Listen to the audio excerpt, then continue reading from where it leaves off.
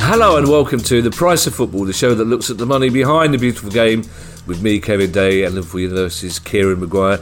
You may have inadvertently heard Kieran say Thunderbirds there, just as we started. I'm not even going to bother to explain what the circumstances of that. I will explain that our lovely Polish neighbours across the road are into their 4th year of building work on the house, and they've just decided... they seem to have an instinct for when the pod starts to get the drill out. So if you can hear that in the background, I do apologise. There's not a lot I can do about that, really. So I'll keep muting the mic every now and again so you can listen to lovely Kieran. Kieran, how are you?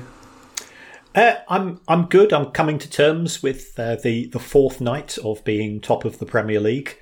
There won't be many more, so I'm enjoying it whilst I can.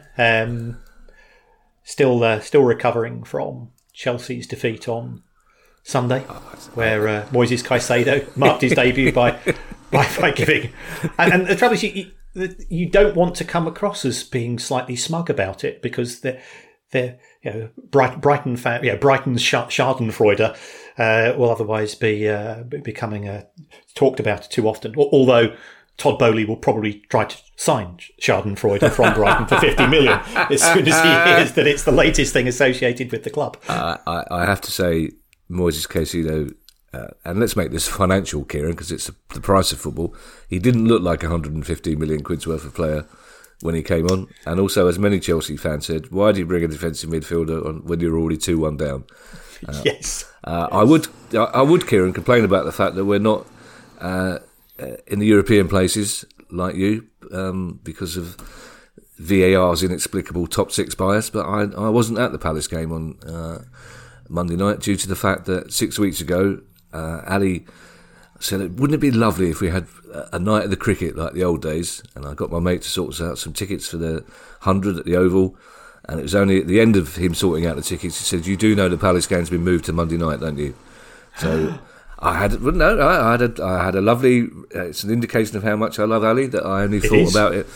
I less than 15 seconds it took me to make the decision, Kieran, and we had a lovely romantic evening at the cricket, which was only slightly spoilt by her saying, "Put the phone down, stop checking the score, and concentrate on getting me a." And she had 2.5 pints of cider, which is a half a pint of cider too much, which was fantastic, and she complained about the colour schemes of the Oval scoreboard. So it was lovely. We had a lovely time.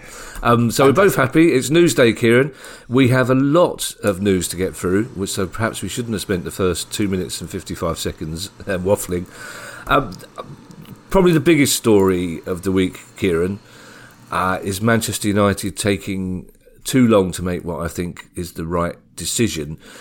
And we certainly haven't got time to debate the morality or the legal employment law side of this, but let's talk about the financial situation of Mason Greenwood. Will they have paid him any money? Will there be a transfer value full? Will he get another club? Just talk about basically briefly the financial side of that story. Yeah, I absolutely agree. There's a far broader issue with regards to misogyny in football, domestic violence, all of which are being covered elsewhere. So we are going to look at purely through a financial lens. It doesn't mean that we have strong views on the issue. I was on LBC with Ian Dale last week, and I think I made my views fairly clear then that I didn't think it would be appropriate if he stayed at the club, and gave the reasons why. But this is a financial issue. In terms of why did it take Manchester United 7 months to reach the conclusion of an internal investigation? The reason for that is that Mason Greenwood is valuable inventory. And I'm putting that in purely business financial terms. If he had been a third choice left back in the academy, another decision, the same decision, I suspect, would have been made, and it would have been made immediately. But we have a football player whose market value in 2023, I think we have to be realistic, is £100 million plus. He's young, he's English, he's a striker. Those So, therefore, from the perspective of the decision makers, they want to protect the value of their investment.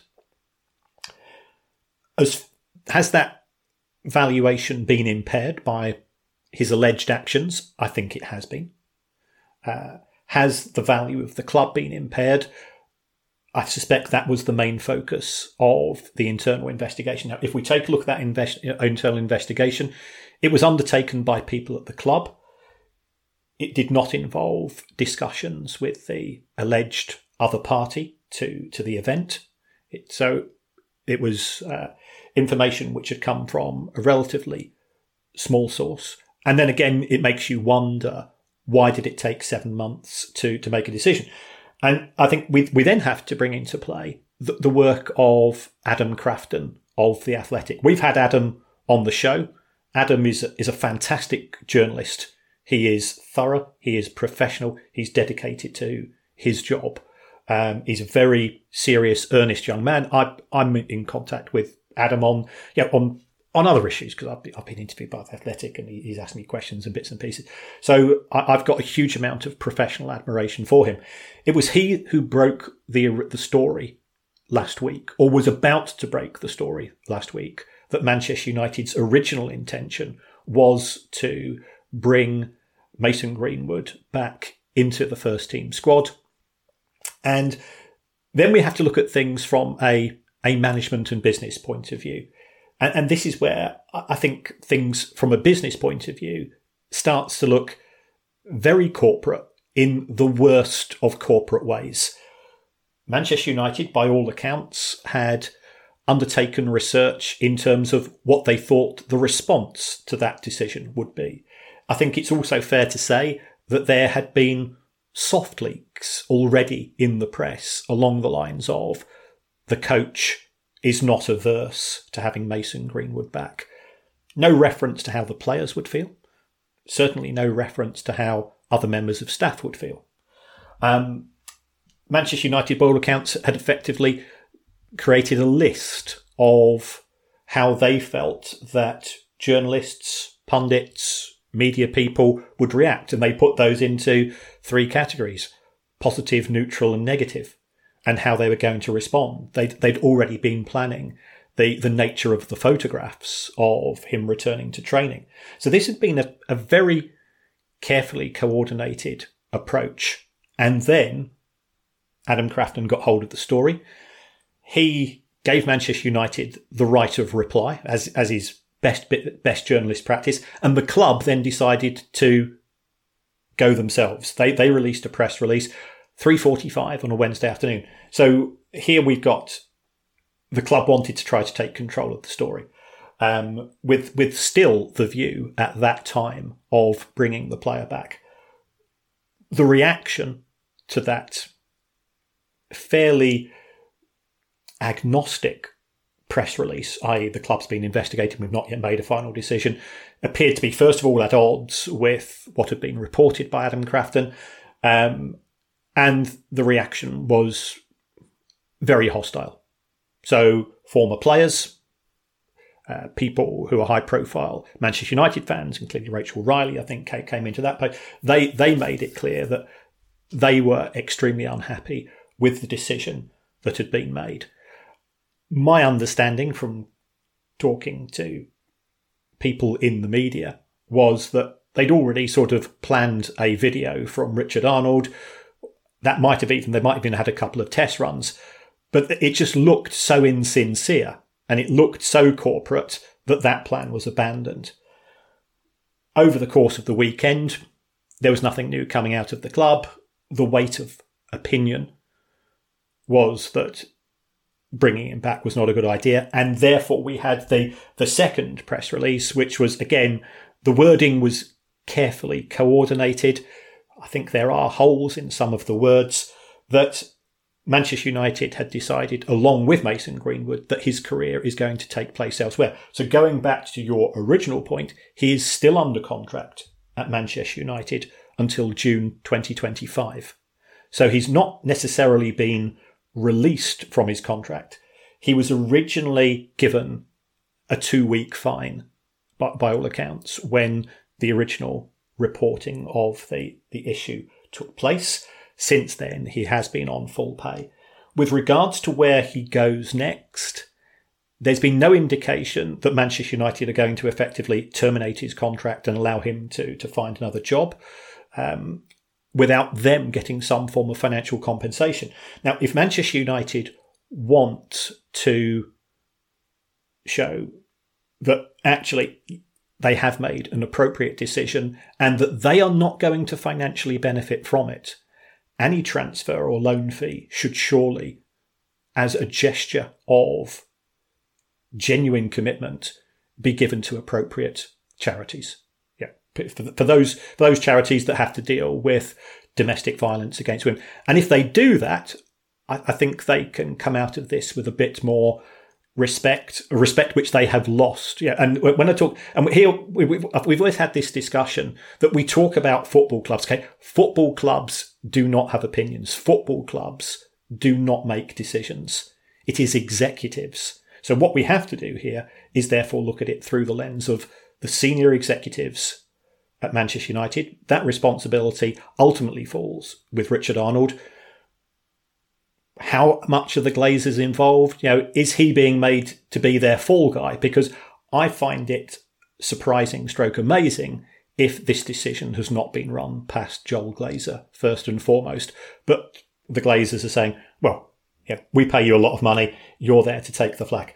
So could he be sold for a fee? Yes, he could, because he's under contract, and therefore transfer of his registration would normally solicit a fee. Could Manchester United get a loan sum if they decide that they want to accelerate his movement away from the club? Yes, it could. What's going to happen to those proceeds? I think here that the club, again, has a decision to make. And I think there is a right way of dealing with that and a wrong way of dealing with that. There will be people listening to this, Kieran, hopefully in the minority, knowing our listeners and our demographic, who are saying, well, the charges are dropped, move on, nothing to see here. But there's a difference between charges being dropped and being found not guilty. His behaviour, as to give him some credit, he acknowledged himself on Monday, his behaviour is a matter of public record, what he did, how he behaved. So quite clearly, there will be something in his contract that talks about meeting the standards of behaviour required by Manchester United Football Club, which he hasn't done. There were cynical people on Monday who thought the obvious solution would be to sell him to a Saudi Arabian club because they would have different standards to judge his behaviour by. But I'm really interested I've actually crossed out my next question, which is, how much will he get for being released? Because I think, along with a lot of people, Kieran, I assumed by the nature of that press release that they were going to release him. So I'm actually quite intrigued and a little disappointed to find out that he still remains on contract with them. They're just not going to play him or let him train. Well, on what grounds could they not pay him?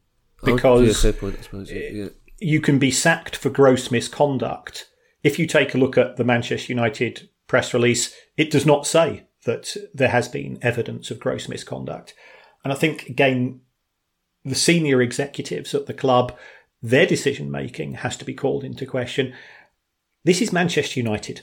This is one of the most famous football clubs in the world, and therefore it attracts a different level of scrutiny and a different intensity of scrutiny with regards to the way that the decision-makers conduct themselves. Should you therefore have somebody from HR do the investigation, or whatever department, it was an internal investigation, why not get somebody with no investment in Manchester United other than that as being somebody that is used to dealing with evidence? Somebody with an appropriate legal background, an independent. Yes, they'd have to pay them, but this is Manchester United. Manchester United are used to paying out big numbers. So I think they didn't think that through particularly well. And then Richard Arnold says, well, I made the ultimate decision with regards to our perception of his behaviour. And again, he's a chief executive. That's his job to do so. He's not from a legal background. So some of the noises which were coming out, especially we've seen information that is not in the public domain. Well, that probably hasn't help themselves very well.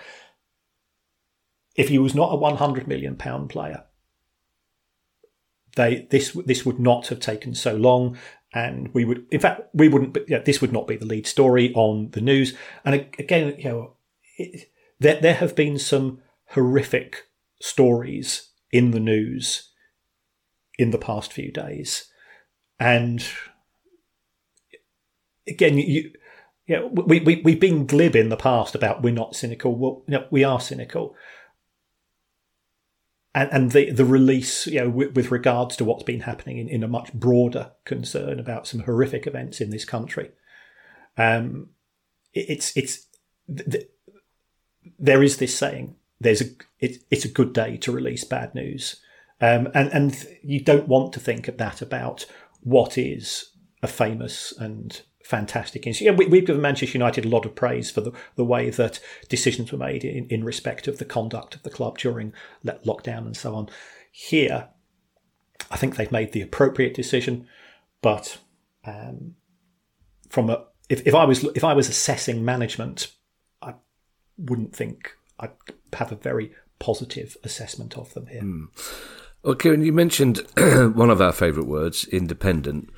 Let's add it to probably your favourite word of the moment, Kieran, regulator, and say that the Premier League in general, the clubs in it, are against the idea of an independent regulator, and yet on the quiet they are proposing things that we think an independent regulator would absolutely do, and the Premier League has proposed a protocol this week which I think Tracy Crouch would fully approve of.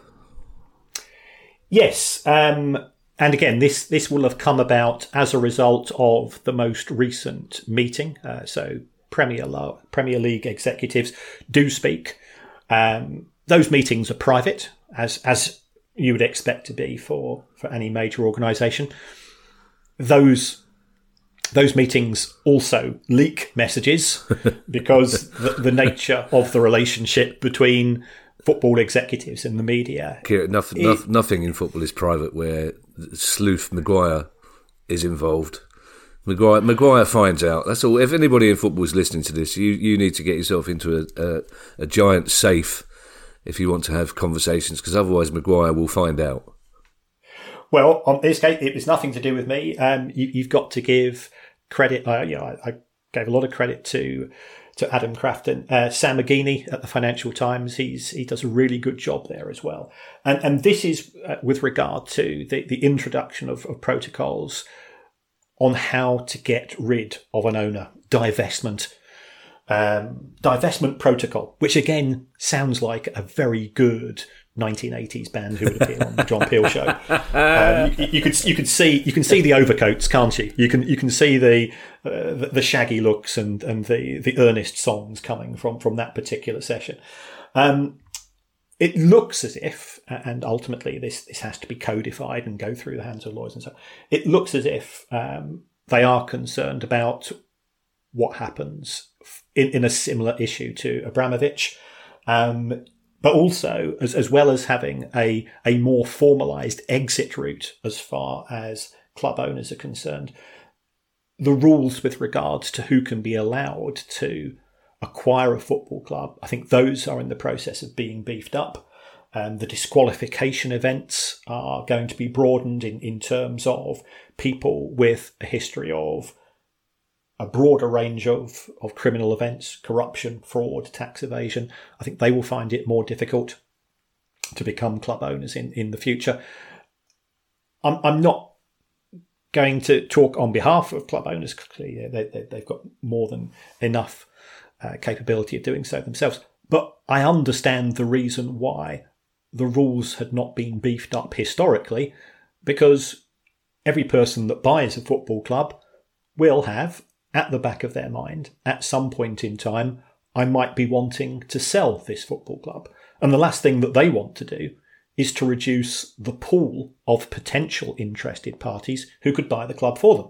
So that's why there has perhaps been slower movement than one would have liked with regards to the protection of the game from people with whom we might feel uncomfortable as being the guardians and the the people who are responsible for the football clubs that we as individuals have such a huge affection for. So I think it's a positive step by the Premier League, and they should be given some credit for that.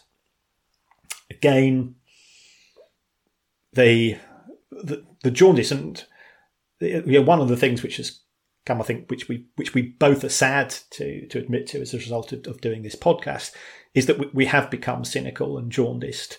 We still love the game, but the love of the industry has diminished.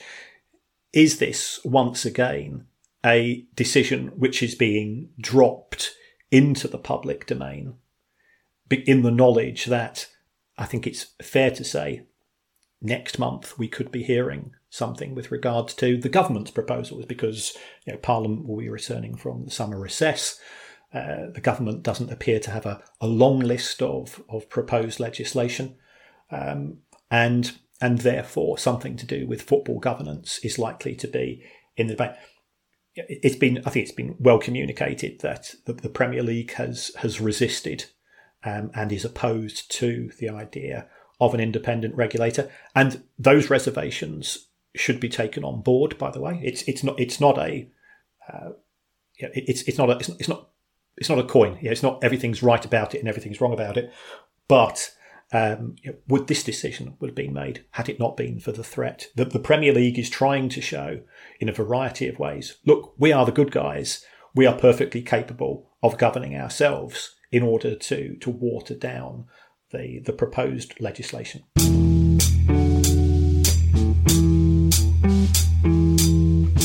This episode of The Price of Football is brought to you by the AI-powered workspace Notion. What if you had access to tomorrow's tools today? In Notion, you do. It's the AI-powered workspace where any team can turn ideas into action. My career is sort of a bit like being a butterfly, and I'm always jumping from project to project. So therefore, Notion helps me from summarising meetings notes and automatically generating action items to getting answers to any question in seconds. If you can think it, you can make it. And Notion is for everyone, whether you're a Fortune 500 company or a freelance football finance lecturer. You can try Notion for free when you go to notion.com/priceoffootball. That's all lowercase letters, notion.com/priceoffootball, and start turning ideas into action. That's notion.com/priceoffootball. Hi, I'm Steve Lemack, and every week I'm joined by Music Ally's Head of Insight, Stuart Dredge, on The Price of Music, the weekly podcast all about the money behind the music industry. In each episode, we discuss the very latest goings-on in the music business and dig into the finances behind the big stories. So whether you're a music lover who just wants to know more about what really goes on in the industry, or you're an aspiring musician, manager or label owner who wants some inside knowledge on how Spotify's financial model really works, or what the future holds for independent live music venues, this is a show for you. Subscribe to The Price of Music in your podcast app now. See you soon.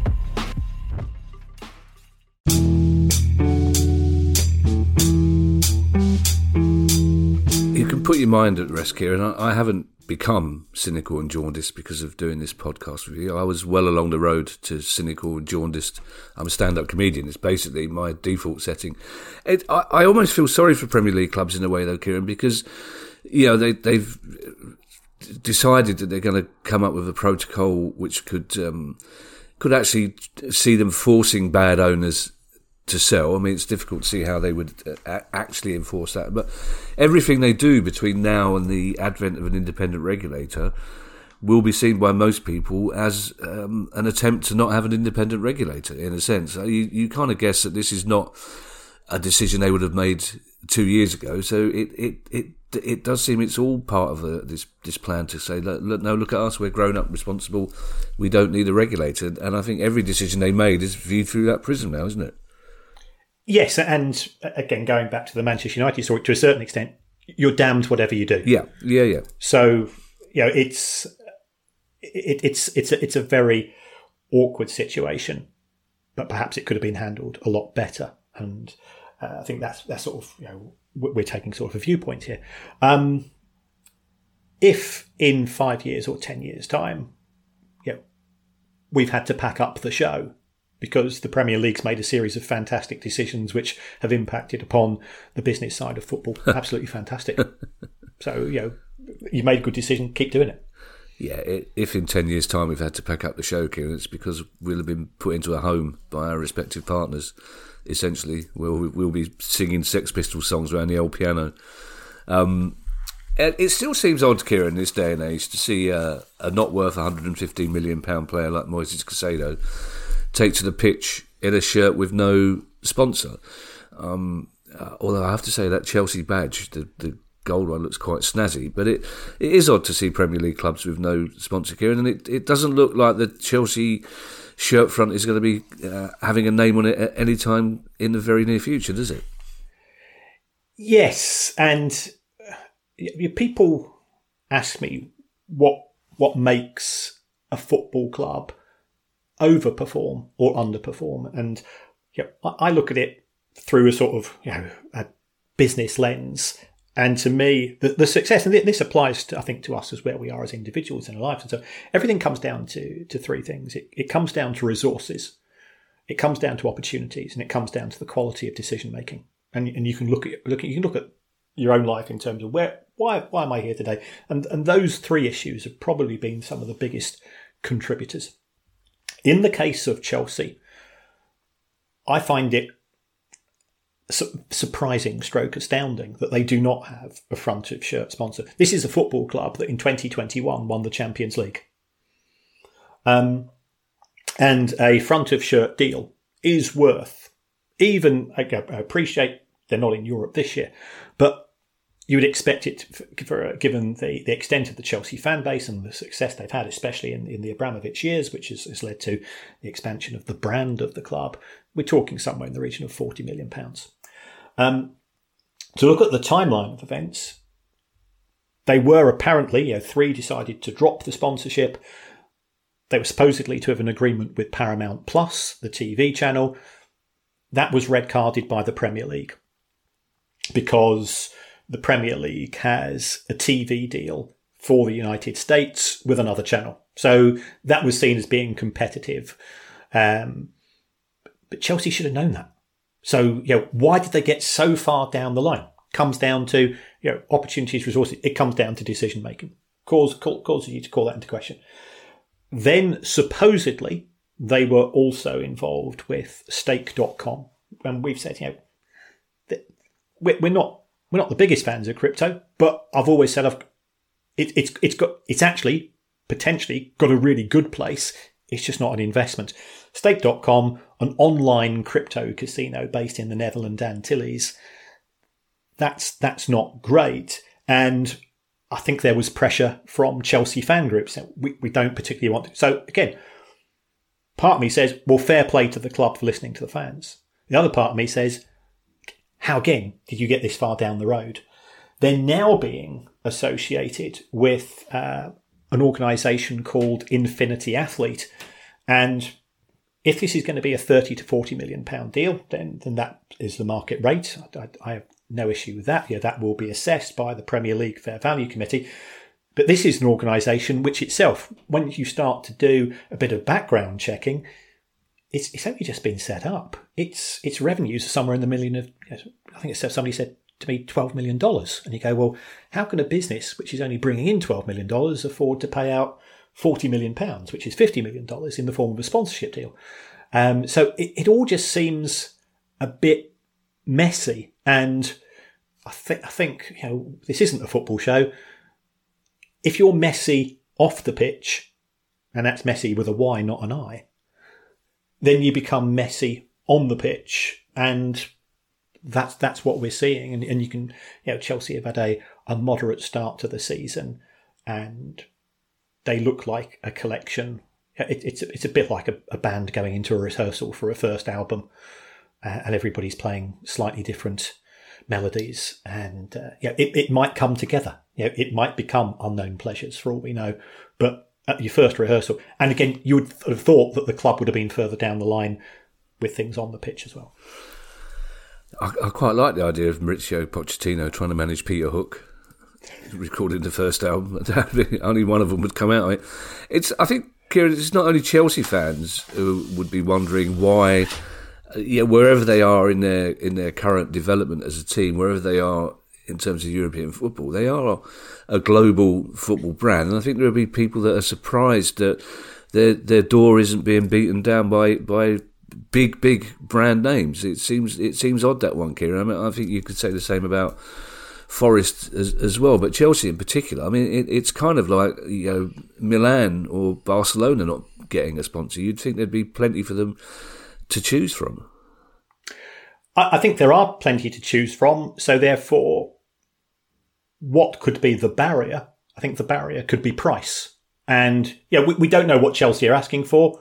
Are these potential sponsors saying, well, we'll pay you for £40 million if you're in the Champions League, but we're going to give you 25 because you're not playing in Europe at all, and therefore you're being seen once a week as opposed to twice a week. And Chelsea was saying, well, we should be in the Champions League, and then price is always an issue. That's the reason why players move or don't move, as we saw with from your point of view with Michael Olise. Crystal Palace offered him a contract, which he thought, this is a fair contract. I know the club. I like the coach. I like my I like my colleagues. I'll stay. Yeah, but money also had something to do with it, and this is the price of football here. The price of sponsorship would have been a key issue. Chelsea are. I think they're reluctant to release away kits or put them up for sale because they do want to be in a position where there's a sponsor's name on.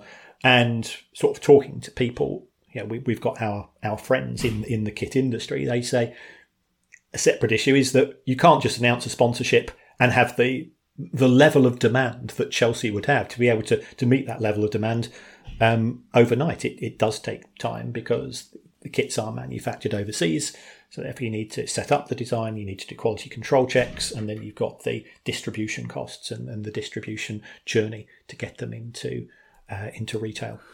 I have to say, Kieran, I was slightly bemused by the response of Crystal Palace and Crystal Palace fans to the announcement that Olise was staying at the club.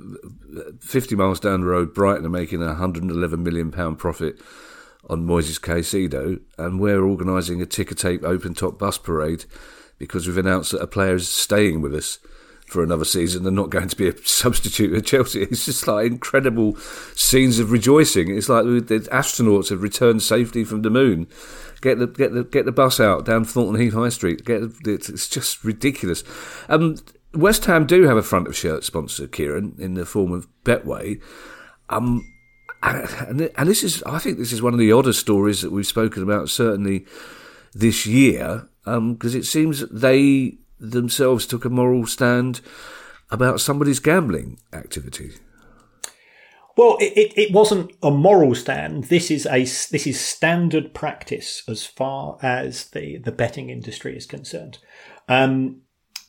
Lucas Paqueta, who by all accounts was on Manchester City's buy list, and then I don't know whether Manchester City had done this research or this now appears to have come from Betway, who ironically are West Ham sponsors. There's been suspicious activity reported to the football authorities. Now, that suspicious activity is in relation to the player getting yellow cards. Now, in the most up-to-date football markets, you can now bet on practically everything, including next goal, next assist, next yellow card. So if a player wanted to assist some friends, colleagues, whatever, who were going to bet on him getting a yellow card somewhere between the 65th and 70th minute, there is a way of achieving that, and it's a far easier way of achieving that than scoring a goal or getting an assist. You just say, oh, that's the match day clock. I'm going to make sure that I commit a foul which is brutal enough to get me a yellow card. There's no accusation with regards to the player betting on himself, or betting on football. So we're in a different position to Ivan Toney. But there's a feeling of unease if this is proven to be true. West Ham have said, that we're going to continue to pay the player and also play the player. And of course, he did play on Sunday and scored, ironically celebrating whilst wearing a Betway shirt. But the gambling companies have got huge access to data, and their algorithms saw a spike in adverts for him to have a yellow card. I think in a few matches there has been a report, I think on the Mail, saying including a match at the start of this season, including effectively the first match of the season. So that is something which does make you feel slightly uncomfortable, because for all of the wrongs in football, we still hold on to that genuine belief that every time a match starts for the next 90 minutes, yes, the players may cheat. Yes, the players may fake injuries. Yes, the players may do things which aren't particularly great, but everybody is out there to win. And as soon as that contract between us as fans and lovers of the game and the people on the pitch, as soon as that contract gets called into question, some of what is remaining in the romance of football, I think, starts to disappear as well. So we wait to see what is going to happen. I don't think there's been anything formal from the authorities yet, or from West Ham, but clearly the story has broken as far as the media are concerned. And if you talk to players, and you've got lots of connections with former players, I've heard former players say when Sky first started, and sometimes what players would do is they'd say to a mate, first throw in, if we're kicking off, right, put your money on the first throw in for the opposition, because what I'm going to do, I'm going to knock it back to Dave behind me, and a few of us, we've got a cheeky, and it'll be nothing more than, we've got a cheeky fiver on the opposition, so he's going to lump it out of the ground. And that was then. This is now. Football has become not just £1 million industry, not just a multi-million pound industry, it's a multi-billion pound industry. The betting industry has been the single biggest beneficiary of the success of the Premier League because of the amount of money that now goes through football gambling. Look, I gamble on football, you gamble on football. We're not taking any pious views here, but this doesn't look great potentially if these accusations are proven. Yeah, I don't gamble on football, Kieran. I certainly wouldn't put a bet on the team Palace were playing against to beat us, as I know some people might do about their own team. I do have an occasional gamble. I might put something in on a tenner on something in the 2:30 at Sandown, preferably a horse. I've learnt that much.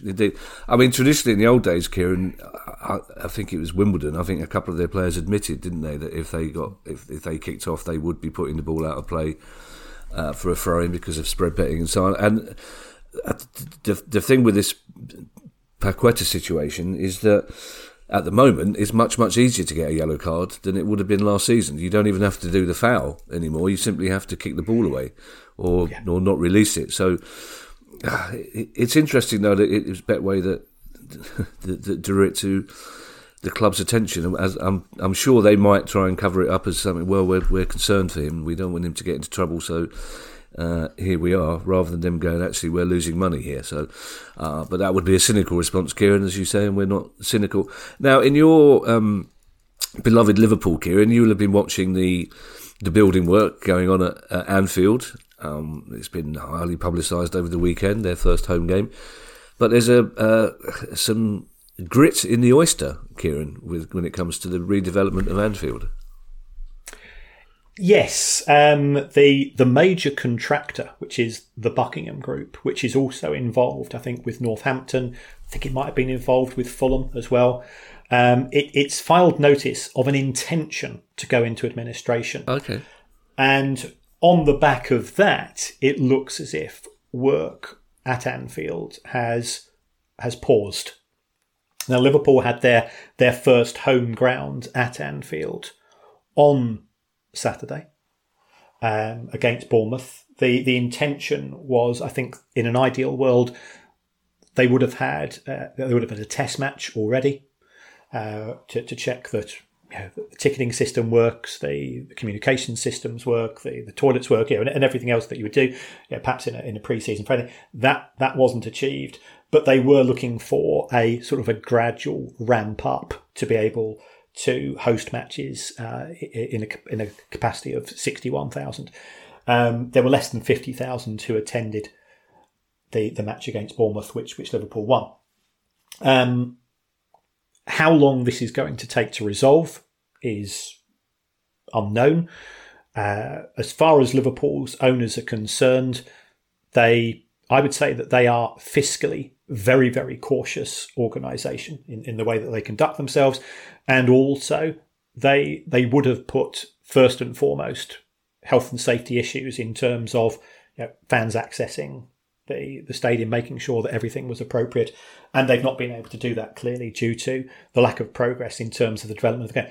So what is the cost to the club? Well, on the sums that I did, Liverpool normally make around about £1,600 per fan. Now, if they are unable to increase the capacity from the 50,000 who attended the match at the weekend, because it's not just the extension, it's the fact that there's sort of link-ups between the extended stand and where people were able to sit last season. We're probably looking somewhere in the region of 18 to 20 million pounds as a loss of matchday revenue. Ideal world, even if the Buckingham Group go into administration, they can then come out of administration, they can complete the work, and we could be having a full Anfield in a month or two. There are financial consequences for the club. Again, my viewpoint of FSG is that they, being the cautious people that they are, they won't have counted their chickens too early with respect to this additional income. But they want to be competitive. They know that Manchester United and Spurs both generate far in excess of £100 million a year from ticket sales. Arsenal will do that this year because they're back in the Champions League, and with the increased complexity of the new UEFA financial and sustainability rules, it's essential that Liverpool are competitive with that. So that's why they're moving along with this. So it's not a disaster. It's business, and business setbacks take place, but it will be a frustration for the club. Two things there, Kieran. Did you say they plan on making £1,600 per fan on match day? No. Based on my sums, right. Looking at the past few seasons, on average, they make £1,600 per fan per season. Per season, right. And you might be saying, well, hold on, that's far more than season tickets, yeah. and they're absolutely right. But by the time you take into account, in order to get a match day ticket, and Liverpool's pricing strategy is an intriguing one. I mean, presently, the capacity of Anfield's 54,000. They've only got 27,000 season tickets because they encourage people to become members. So you've got to go and pay quite a significant membership fee, which gives you the opportunity to go into a ballot for individual match tickets. So they're making money from the membership fee and the tickets. And then there is the fact that hospitality costs are very, very high because it's Liverpool and they're a club in huge demand. So, when I talk about that average of 600, people say to me, hold on, my season ticket's only 700, 800, whatever it's going to be. It's because the prawn sandwich munchers are paying thousands. But on average, it works out as 1,600. And is it standard financial practice to give notice of administration rather than just go in announcing that you've gone into administration? It is something which is becoming increasingly common. It's for a large organisation, what senior management do not want to be accused of is wrongful or fraudulent trading. So if you know that there's a genuine struggle with the ability to fulfil contracts, especially in an industry as precarious as construction, then what you're effectively saying to suppliers is, we're not going to be ordering anything from you for the next few days. The reason for that is that we probably expect to go into administration. Now, it could be that there's some form of rescue plan which manages them to alleviate that. It could be that they're sort of doing a call. Look, we're in a mess. Anybody that wants to buy the club, to buy the company, come and see us now. And if we can sort out something without having to go in through a formal administration process and all of the costs of having an insolvency professionals, then that's one way of addressing it. Yeah, we've still got quite a few news stories to cover, Kieran, and we've been chatting for quite a while. So perhaps, and again, I'm contradicting myself here by taking quite some time to say perhaps we could speed it up a little bit. Talking of ticket prices, I mean, things are looking a bit more exciting on the pitch for Spurs fans, but they're very unhappy about how much they're having to pay to see it. Yes, Spurs certainly have some of the highest season ticket prices in the country. Those have been frozen for 23-24. But what's happened instead is that there have been some pretty significant price rises for matchday tickets. And yeah, this is, as I was saying, they tend to be higher priced because you're buying for one match as opposed to 19. As far as the Category A matches are concerned, that will be, and there's quite a few, Chelsea, Arsenal, the Manchester clubs, Liverpool, and so on. The prices have increased by between £10 and £17 each. You could have to pay up to £103 for a matchday ticket. Category B and C, between £3 and £15. And I think the Spurs Supporters Trust, and I have reached out to them. We always try to give people the opportunity to communicate. We have reached out to them, say, look, come and explain. There was a protest at the match on Saturday, pre-match against Manchester United, because the fans are saying, well, we think this is a part of a broader issue. Next year you'll say, well, we put up the price of matchday tickets last year, season ticket holders, and let's face it, Spurs fans are all paying pretty eye-watering prices for their season tickets. So they're concerned that this is sort of a patsy, and next year they're going to be on the receiving end. They did put a protest. They said, based on our sums, it will bring in an extra £2.5 million for a football club that's generating more than 400 million, so it's less than 1% of revenues. Why are you doing this? I think this is part of a broader issue in terms of dissent and unhappiness amongst the fan base. They were promised, but part again of that unwritten deal, you're going to have to go to Wembley for a couple of years, move away from your beloved White Hart Lane, and move to this new stadium. But on the back of that, we're going to start winning things, and that hasn't materialised. And clearly, last season wasn't great on the pitch. They've lost Harry Kane, who a big emotional investment there. So, but as you rightly say, the football under the new coach, if they win their first 6 matches of the season, football being the nature that it is, then people will focus on a different issue. Well, that's the problem, isn't it? I mean, we're entirely on the side of the Spurs fans in this issue, but Daniel Levy, as the Glazers, as Fenway Group at Liverpool, can rest securely in the knowledge that protests don't really bother them, because there's tens of thousands of people who will happily take up the tickets to those fans who decide they can no longer afford to go, can't they? Regardless, again, of Spurs' success, they're a big London club. People travel all over the world to watch the Premier League. That stadium's never going to be empty because of any protest, is it? That's the problem for the protesters. Yes, yeah, absolutely. Yeah. And you see that more and more. Yeah.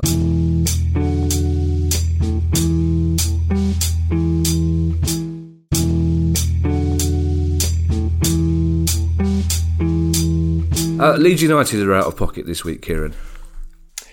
Yes, they've been given a £150,000 fine by the Football Association with regards to homophobic chanting against Brighton in the match last season, 2-2 draw. Right, obviously, I've got skin in this. I'm a Brighton fan. I've been watching us for 50 years. I've been putting up with 50 years of homophobic comments, some of which are pretty unpleasant. So the FA and the Premier League, I think they are trying to take a harder line on this. what we've historically done as Brighton fans, I think to a certain degree, is it depends upon the nature of the comment. So if somebody chants, "We can see you holding hands," our response is, "You're too ugly to be gay." And then the opposition actually they'll normally go, "Yeah, okay, fair enough," and they'll be a bit and that shuts them up. But if I was, my sexuality is an irrelevance here. If I was 16 or 17 and gay, would I feel uncomfortable? Because what are they effectively doing by making such a charge? They're trying to imply that your sexuality makes you a lesser person, and I think that's what the FA is doing. At the same time, some of the things that Brighton fans chant appall me. Poverty celebration when they go. I think you don't understand the town or city in which you're talking about. Yes. So, it's not taking a moral high ground. And I wouldn't want to see football anaesthetised either. But there is a line which is appropriate and inappropriate. And where that line is, I think, has shifted. It's far worse, I think, when individuals come up to you after a match and say some pretty robust things with regards to your sexuality. So, what should be the appropriate action? Leeds United have got a proud and fantastic LGBT group. I don't know what their view is of this, but if it's now going to be hitting the club in the pocket, then ultimately it's hitting the fans in the pocket indirectly as well. So that's where we are. Kieran, in a kinder, gentler future world, we will have some good news for Reading fans, but unfortunately that world isn't here yet, so we've got the opposite. Yes, so they have had a 3rd points deduction with regards to, it tends to be not following business plan. In this particular case, it's only a 1 point deduction, so it's symbolic as much as anything else.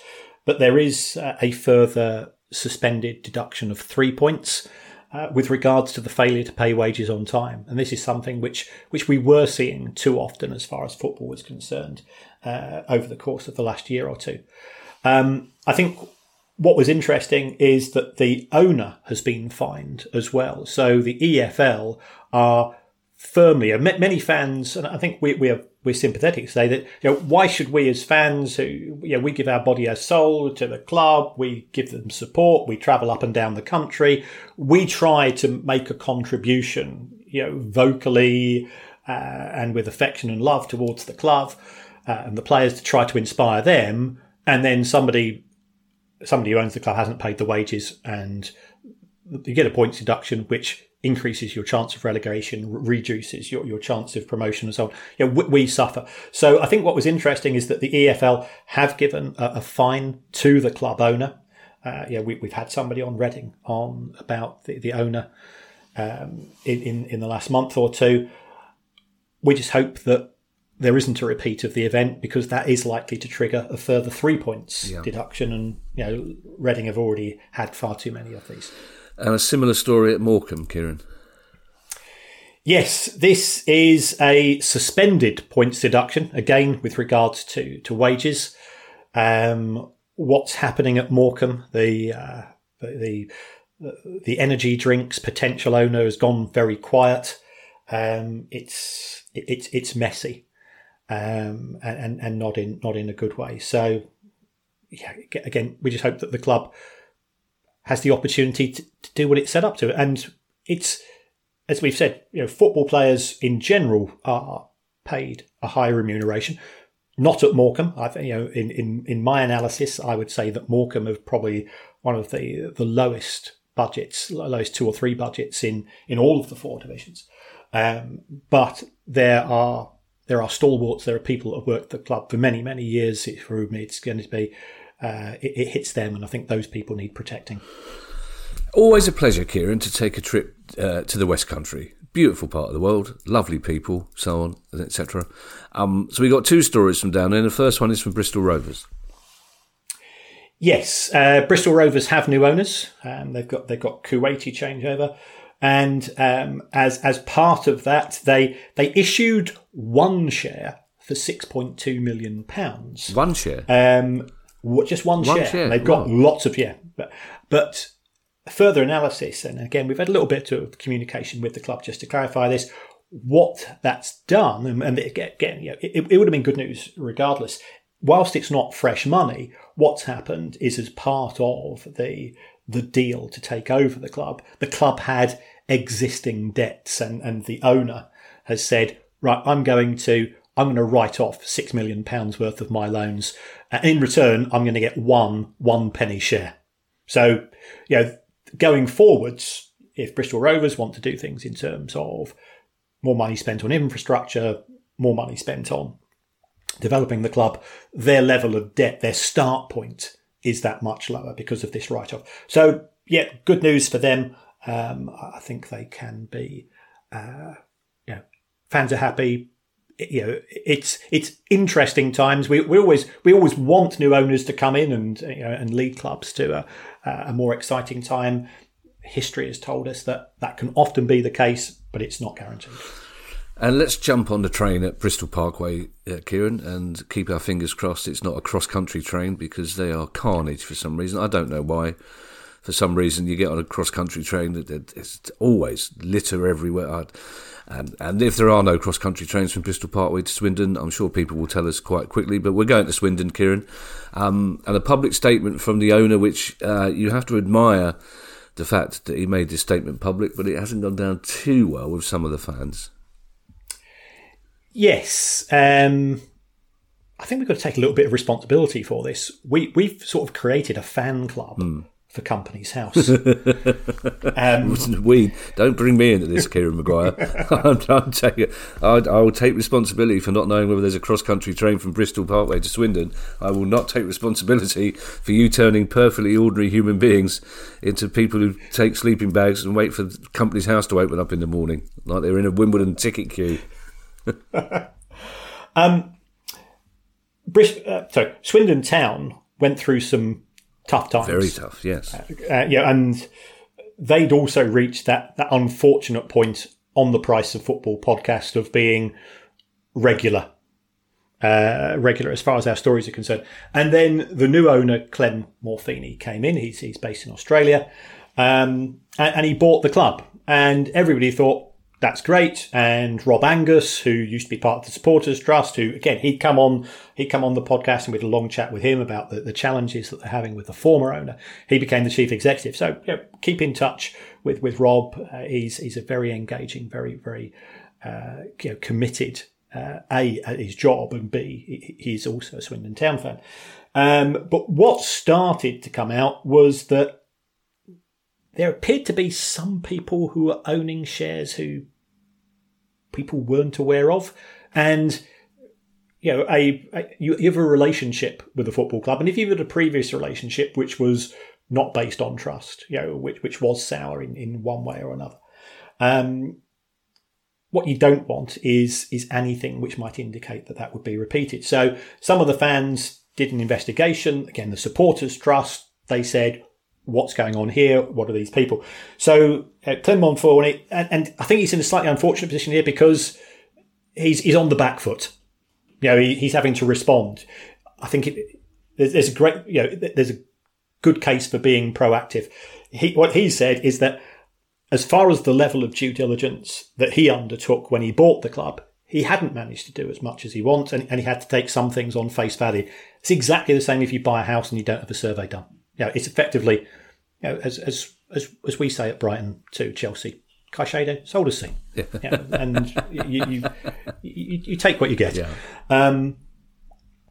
And he said the level of financial mess was much bigger than he envisaged. He didn't have the immediate resources to deal. I think there was an outstanding loan which needed to be paid back very quickly, and therefore he's had to go to other parties. That wasn't communicated necessarily, and now the fans are saying, well, who are these other people? They're starting to do some of their own research. Sometimes the things that they reveal aren't necessarily great. So, the owner, first of all, the positives is that he has addressed the issue. He said, right, this is what I've done. This is why I've done it. I think going forwards, I think ideally, if he can become the sole owner and there's no other complications, then there's not an issue. But whilst there's that little bit of uncertainty, you can understand the reservations undertaken by the fans. Yeah, I thought it was very interesting that those people who are listening who haven't read the press release, the statement, which I'm sure is a lot of you, where essentially he said if he had 2 days to buy the club and if he didn't buy it, the club was going to disappear. So he thought he was doing the right thing, which of course he was from Swindon Town's perspective. But as you say, he didn't have time to discover that there were outstanding debts and outstanding issues with shares, etc. So I thought the tone of his press release, this statement, was absolutely right. And I thought the tone of the response from the Supporters Trust was very good. It was very polite and very fair. But essentially, they're asking, what else are you not telling us, basically? Because Clem Morfuni, who seems like a decent chap and who seems like a decent owner, has tried to be open and honest, but anything that puts a seed of doubt into fans' minds, especially, as you say, after the trouble, the 3 years they had of terrible trouble with previous owners, I think Swindon fans are probably safe in the knowledge that they have an owner who does have the best interests of their club at heart, and we can't all say that. Southend United fans certainly can't say that, Kieran, and that glorious day we spoke of in the future, the sunlit uplands for Reading fans, I'm afraid that's not your day either for Southend, is it, Kieran? No. We've not been on Price of Football for 2 months. Gold Star that fans like to award themselves isn't coming to Roots Hall at present. And this is to do with the academy. It looks as if effectively Ron Martin has shut down the academy without formally telling people. So, kids are expecting to get phone calls and so on. Nothing's happening. It's further reflection of resources, opportunities, decision making. If you've got one person constantly making decisions at an organisation which are not in the interests of the organisation, then you've got problems. Yeah. Not a brilliant week, Kieran, for the Lionesses, England's women's team. Deservedly beaten in the final by a very, very good Spain team. But if you were a woman footballer in the Exeter area, then it's been quite a decent week, Kieran. There's a very positive statement coming out from Exeter City. Yeah, Exeter City, fan-owned club. It's effectively controlled by the Supporters Trust. And we've always said that has some big positives. It does have a few drawbacks in terms of if the club is losing money, then who's going to make up that shortfall? Exeter have been profitable for the past few years, mainly on the back of player sales. So it's not a guaranteed continual. But the good news from the perspective of the development of the women's team is that they've increased the level of funding, I think, from £25,000 to £35,000. Some people say, well, it's not a huge amount of money, but it's still an increase. And if you talk to anybody that's involved with the women's side of the game, what is great is the level of interest in the game at so many different points. The fact that you've got girls who are now saying, I want to play, where's my local team? You hear the stories from some clubs. Last year we had 4 girls who were doing sort of just individual training with. Now we're running 20 teams. So it's all pointing in the right direction. You've got to take care with safeguarding issues. You've got to take care with regards to sometimes the promises of money from outside sources don't materialise. But this is good news, and you wish them all the best. And for those people that don't like women's football, don't watch it. Yeah, don't watch it. So stop going. I say the same about women's football, Kieran, as I say about men's football. Forget the national team. Forget the Premier League and the WSL. Forget Exeter City, even, with all due respect. It's grassroots level that's really important. It's at the very bottom. It's allowing girls, boys, men, women, and anyone who identifies as differently to get out, to get fresh air, to meet people, to get fit, to get exercise. That's where it is, and that's where the money needs to be pointed. It's vitally important that we don't miss the opportunity to encourage football at its very lowest level, where I think it's most important. It's a couple of stories to go, Kieran, but I think we can rattle through those in a minute or so. Yeah. The first one made me laugh because basically what producer guy has written is Bundesliga chiefs say they remain open to private equity investment. Which is a fairly straightforward sentence, but in my mind, I can see the Bundesliga chiefs undoing a couple of buttons on their shirt, loosening the tie, maybe putting on a little bit of mascara and basically saying, "Come and get me. We're here for you. We remain open to the idea of private equity. You want to invest in a piece of this, don't you?" I'm sure that's not exactly how it happened, Kieran, but it's a strange one, isn't it, for the Bundesliga to say, yeah, if anybody's out there, we're not against the idea of a bit of funding from private equity. Yes, the elephant in the room in most of European football is the Premier League. Yeah. The Premier League has got an awful lot of decisions right in terms of marketing itself, in terms of getting out there, building relationships with overseas markets, broadcasters and so on. And now the rest of Europe is having to play catch up. People say, well, hold on, Harry Kane's just gone to Bayern Munich for €100 million. That's the exception rather than the rule in terms of the direction of travel. There was a suggestion of having some private equity investment a few months ago. The clubs effectively said thanks but no thanks. But the hard truth is that if German clubs want to compete for European prizes, and there haven't been too many recently, I love German football. You love German football. We love German football culture. We would love to do the Price of Football live in Berlin. For me, that would be the ultimate. So now we're doing the come and get me now. Okay, we're loosening the top buttons on our shirt collar, saying if you're listening, Germany, we'll go if you want us, only if you want us. It's my favourite city. Oh, Berlin's a brilliant city. Anybody who gets a chance to go to Berlin and to go to Union Berlin as well, it's what a fantastic experience that is.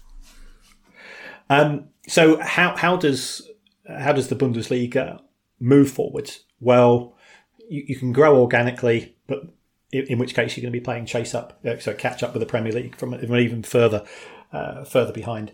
So going to private equity, I'm not a huge fan myself in general, because private equity is got no interest in football. It does have an interest in money. So what's the price that you have to pay, and therefore there is the potential for more money to come into the game. That money will also go out at a future point. Now, if in the meantime German football grows spectacularly, then everybody's a winner. If it doesn't, private equity still gets its money back. Yeah, remind me, Kieran, why they turned it down. The clubs were against the idea initially, weren't they, when the Bundesliga first talked about private equity? I think some owners weren't comfortable. And certainly, we spoke at the start of the show that Manchester United had consulted the stakeholders that they thought were important, which is the sponsors and so on. There were an awful lot of people who they didn't consult, and therefore they weren't aware of the extent of feeling. German fan culture is far more organised than what we have over here, and I think there's certainly a pushback from German fans.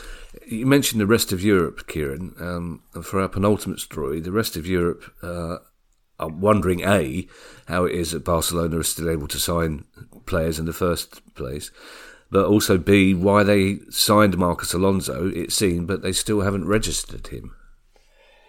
Yeah, and it's not just him that they are able to sign, but the nature of La Liga's cost control rules is that, I think we spoke about it recently, you can only register a player when you do a particular sum. You say, this is the amount of money that we've got coming in over the course of the season. This is our non-wage financial commitments. These are our loan repayments. Whatever's left is what you can pay on wages. Barcelona have been doing some of their magic levers, their magic beans tricks. La Liga are saying, well, hold on, we don't think you should count all of that money as income. And I've got sympathies there with Liga. I think Barcelona are currently playing matches not in the stadium because they're expanding their home. And I think there were 10,000 empty seats at the Alternative at the weekend. So that's going to not help things. From a management point of view, the club's a mess because you've got populist presidents promising the earth and not dealing with sort of the good but dull things which you need to do in business. Finally, Kieran, as we said, a disappointing outcome in the end at the Women's World Cup for England. But in general, the interest in women's football in this country was hugely stimulated by a brilliant World Cup, and that's been illustrated in the sales of shirts and merchandise. Yes, yeah, the sales have been very high. The kits have gone down well. The fact that you've got effectively a bespoke kit for the women's team, I think the fans appreciate that. But England's kits are made by the US company Nike. England's player of the tournament, Mary Earp could arguably said to be that. She saved a penalty in a World Cup final. How many people in either the men's or the women's game have got that on that CV? Well, and then responded in the most magnificent way possible, which we can't possibly repeat on here by shouting obscenities straight down the camera, which was a marvellous response. I mean, what a fantastic keeper. She's brilliant. Some of the saves she made in the first half were just magnificent. And before the tournament, she had pointed out that we've spoken about the growth of girls' football at grassroots and women's football at grassroots. If you are 7 or 8, if you've been inspired by Mary Earp, you might say, I want to be a goalkeeper and I want an England shirt. And you can't buy one because Nike, who have done their sums, and again, this is corporate. From a corporate point of view, they say, well, these are the number of shirts we'd expect to make. We ain't going to make any money on that, so therefore we ain't going to do it. So they've got no emotional ties. And this is where big business comes an absolute cropper in terms of the way that it conducts themselves. There have been young girls who've been inspired by Mary Earp, who want to look like Mary Earp, who want to be able to go to a match wearing her England shirt, and ideally, Mary Earp will, sign it for them, and it'll be one of the greatest days of those kids' life for many, many years. They can't do that. Now, our very good friend Tracy Crouch has raised an early day motion with regards to this, because there's been a petition which has got 85,000 signatures, and Tracy has also contributed to say she thinks this is England. This is our national team, and young fans of our national team are unable to buy a shirt. That does not reflect well. It doesn't. And I'm sure the FA, with all intents and purposes, it's one of those things that you wouldn't think about. But because 4 years ago, we have to be honest, that the level of interest was much lower. There's been a huge acceleration of interest. There is a solution for this for Nike. It's to do the right thing. Just do it. Just do it. Yeah, that's your slogan. Yeah. Slogan. That's your. Well, just do it. Make it available. And again, you can turn a public relations negative into a positive by going out and say, well, actually, we're going to make a 5,000 shirts available for schools, for the England shirt available for school goalkeepers, goalkeepers, and we're going to do that as a corporate donation. I can't tell you how angry Ali was and is about that story, because she loves Mary Earp, but as Ali points out, if 10-year-old Ali would love nothing better than throwing herself around for any particular reason and beating boys in races, so she would have been a goalkeeper, and the fact that she wouldn't have been able to wear a goalkeeper shirt just made her furious. Anyway, let's not end this pod with Ali being furious, because it very rarely happens, except twice during the cricket the other night when somebody dropped catches. She was so upset that we didn't get near to catching a six. She was all ready to get on telly and catch a six. Thank you to everyone who's donated to the pod via our Patreon page. If you'd like to make a small monthly contribution to the pod, that would be very kind of you. You can do so by going to patreon.com/priceoffootball, just like some of these people have done. They've donated to the pod. They include Ola Svanberg, Stephen Aspinall, Paul Castell, Ben Howen, Mike Ray, Liam Carroll, Gary Laybourne, John Sparks, John O'Connor, David and Gary, and Laurent Canivet, who says, and I quote, 2024 FA Cup final, last penalty kick saved, Seagulls win, and Bart Verbruggen has officially become Kieran Maguire's favourite Brighton player of all time. It's written in the spreadsheet. And the fact that I read that out just goes to show what you get if you contribute a small amount of money to our Patreon. But I'm assuming that Laurent is one of our ultras, that he's paid the top £5, because I wouldn't have read it out for less than £5, Laurent. Is he your goalkeeper? Who is Bart Verbruggen? Isn't it? Is he just some random Belgian chap? He's our backup goalkeeper. Oh, I see. We sold our fourth choice goalkeeper to Chelsea for £25 million, and we brought in Bart for less. If you'd like to join those people, as I say, that would be very kind of you, and you can do so by going to patreon.com/priceoffootball. If you have a question you'd like answered on the show, email us at questions@priceoffootball.com. And if you'd like to pre-order our new book, Unfit and Improper Persons, An Idiot's Guide to Owning a Football Club, or one of our other books, or indeed a Price of Football t-shirt and some brand new merch which is on the way, then you can go to our new look website at priceoffootball.com. We'll be back on Monday with our questions pod, and in the meantime I shall hand you over to Mr. Kieran Maguire for his customary farewell.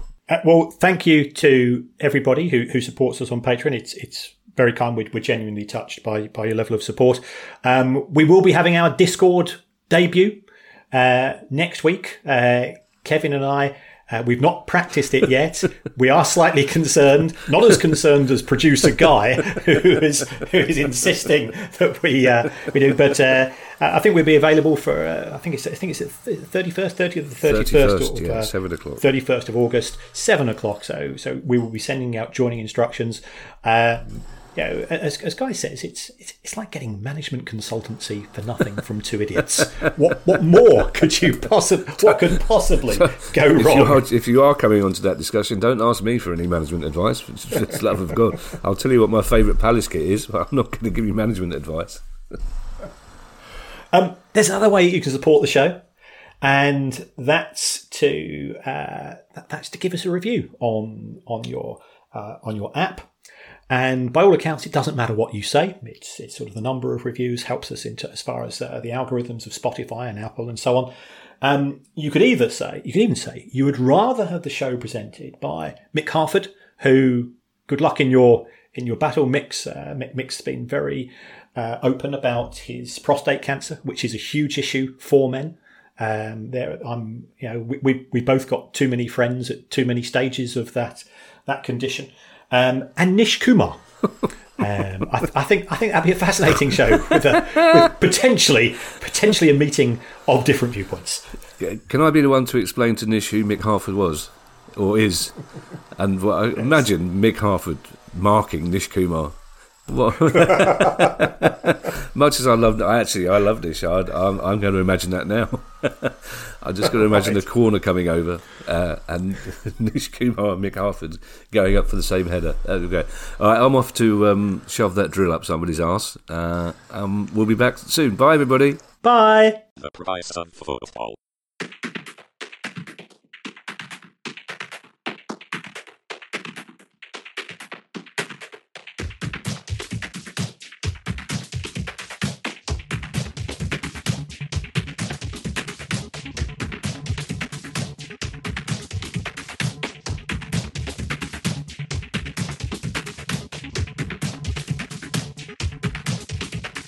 The price of football.